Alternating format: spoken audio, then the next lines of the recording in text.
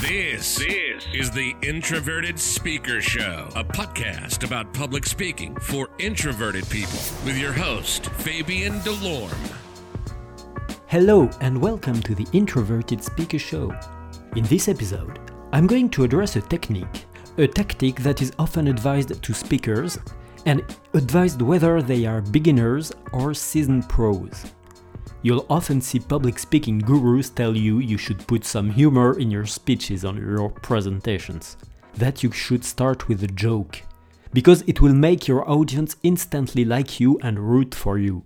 Well, I don't really agree with this advice. That is, unless your speech is supposed to be witty or funny by its very nature, of course.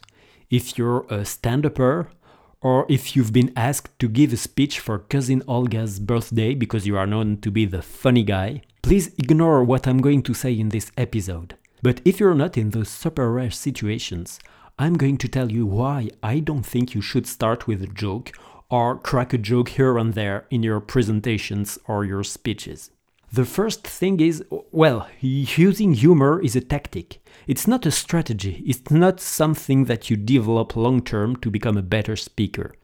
It's a tactic. You can use it, efficiently or not, and once you used it, it's done. It's gone. I mean, if you're not naturally funny, and not everybody is, and it's perfectly okay. If you're not funny, and you are asked to give a PowerPoint presentation about last quarter's results, trying to make jokes will backfire badly, because it is not congruent with your personality.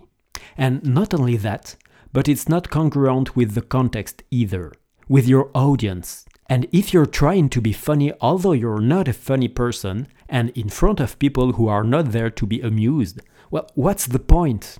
Okay, anyway, let me give you two anecdotes about people who thought they'd be funny during a meeting or a presentation. The first anecdote is about a general. I don't remember his name, but it's not important, let's forget him, because he was a general during World War II, a general of the Nazi army. Some guy with a very high rank in the army, some guy important enough to discuss military strategy with Adolf Hitler himself. And one day, toward the end of the war, if I recall correctly, at some time in 1944, one day, Hitler organized a conference with all his most important officers, all his top-level generals, including the guy I'm talking about. Hitler was talking, showing things on maps, and as you can guess, the situation was pretty tense and dead serious. And there was a fly in the room, a fly doing fly things. I mean, she was flying, she was making a loud buzzing noise, she was crashing against the windows, and she was walking on the maps, she was walking on the back of the Führer's hand, that kind of things.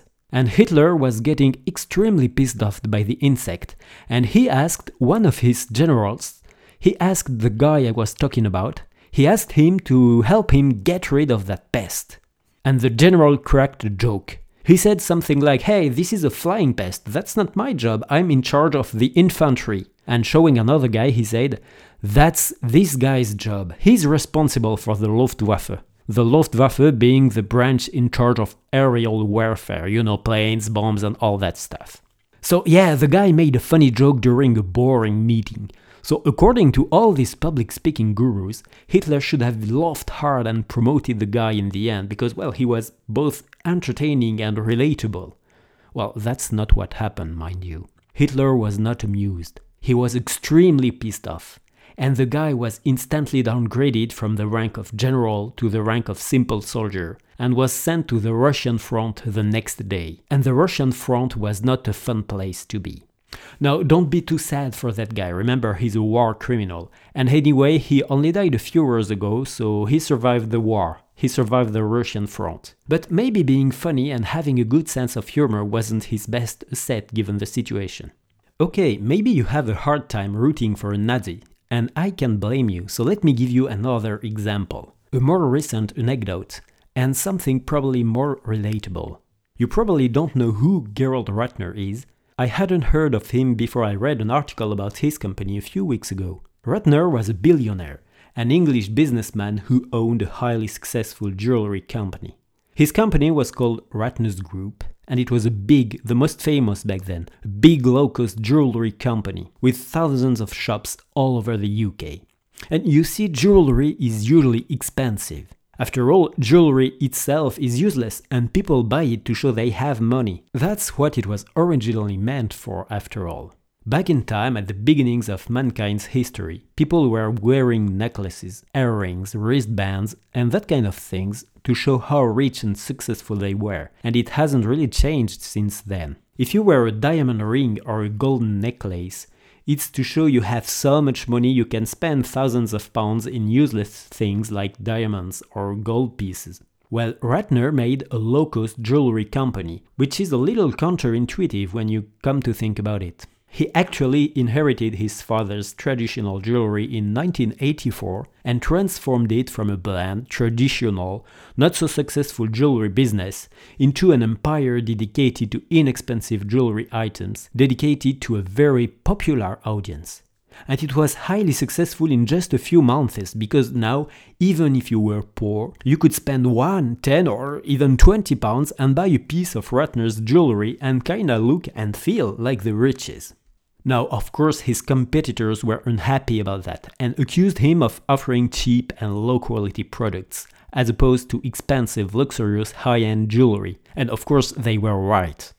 And in 1991, just a few years after he launched his business, Ratner was asked to give a speech at a convention, a conference that was attended by businessmen like him. And he wrote a version of his speech, a first version, a draft, and asked a public speaking consultant his opinion about the draft. And you know what the consultant said? Yeah, he said, "Oh, maybe you should put a joke in a joke or two, you have a good sense of humor, people love jokes, you know." And Ratner followed the advice. He put a few jokes in his speech about the low quality of his products. Yeah, you know, self-depreciating humor. If you ask a public speaking guru what kinds of jokes you should put in a speech or presentation, he'll tell you, use some kind of self-depreciating humor. And to be honest, he'll be right. I'll come back to this in a few minutes. Anyway, let me quote some of the jokes Ratner did at his conference. People say, "How can you sell this for such a low price?" I say, "Because it's total crap." Or this one. "We even sell a pair of golden earrings for under £1. Some people say that's cheaper than a prawn sandwich. I have to say the sandwich will probably last longer than the earrings." So yeah, the guy was basically joking about how he was selling crap. The thing is, there were journalists in the audience, and these journalists reported these quotes in their journal the next day. And guessed what happened when all the UK discovered what Ratner thought of his own products? Yep, the Ratner's Group's shares crashed. In a matter of weeks, the company's stocks went down by 80%. A few months later, Gerald Ratner sold his shares to pay his own debts, and he left away with nothing. All of that because of the jokes he put in his speech. So do you really think it was worth it? Do you really think it was wise to follow that so-called public speaking consultant's advice? No, me neither. Yeah, you see, making jokes in a speech can be dangerous, very dangerous. Had Ratner not followed his consultant's advice, he'd still be a billionaire nowadays. Yes, even if he had made a boring speech. Now, sure, you don't want to make boring speeches anyway, but in his case, and in the Nazi general's case, it would have been way better anyway. Now, do I mean you should never make jokes or use humor in a speech or a presentation? Of course not. Of course you can use humor, but there are several rules to follow. The first rule is, and that's the most important one in my opinion, it must fit your personality. If you're shy or you're not a very funny person in the first place, it won't be natural anyway. When telling a joke, delivery is very important, the way you say it. You could tell the funniest joke on earth. If you don't know how to tell it, nobody will laugh. And now imagine you're giving a speech, you're very nervous because you have stage fright, because you have public speaking anxiety, and some guru told you to open your speech with a joke. So you open your speech with a joke and the joke falls flat because you couldn't deliver it, and then nobody laughs. Will you feel comfortable and confident? Will it relieve your anxiety? Of course not. So don't tell a joke because some ill-advised guru told you so. Do it because you like telling jokes. But that's usually more of an extrovert's thing.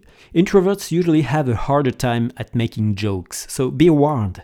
The second rule is, It must fit the context and the audience. In a nutshell, you can tell a joke at a wedding or at a birthday party, of course, and that's probably a good idea anyway. But not at a funeral. Actually, yes, you can tell a joke at a funeral, but it's way harder to pull them off. So always remember the context and always remember who your audience is. The third rule is, be careful not to offend anyone. People are easily offended nowadays, very easily. And actually, the very fact that I say people are easily offended just offended a few people. Believe me, I know that. So be careful. Ratner got broke because he offended his customers. So yes, the usual advice is to make self-depreciating humor, because you're making fun at your own expense and not at someone else's expense. But even then, be careful, because that's precisely what Ratner did. By making fun of his own business model, he also made fun of his customers, and they clearly didn't like it. But anyway, why do so many consultants, coaches and other public speaking gurus insist on using humor in speeches and presentations? That's because humor is a good way to make a talk less boring. And yes, that's true, that's definitely true. But there are other ways to do so. For instance, look at this podcast, this episode. You've been listening to me for 10 minutes now? If you were bored, you'd have left by now. And sure, some people have left and didn't listen to the whole episode. But you've been listening to me for several minutes.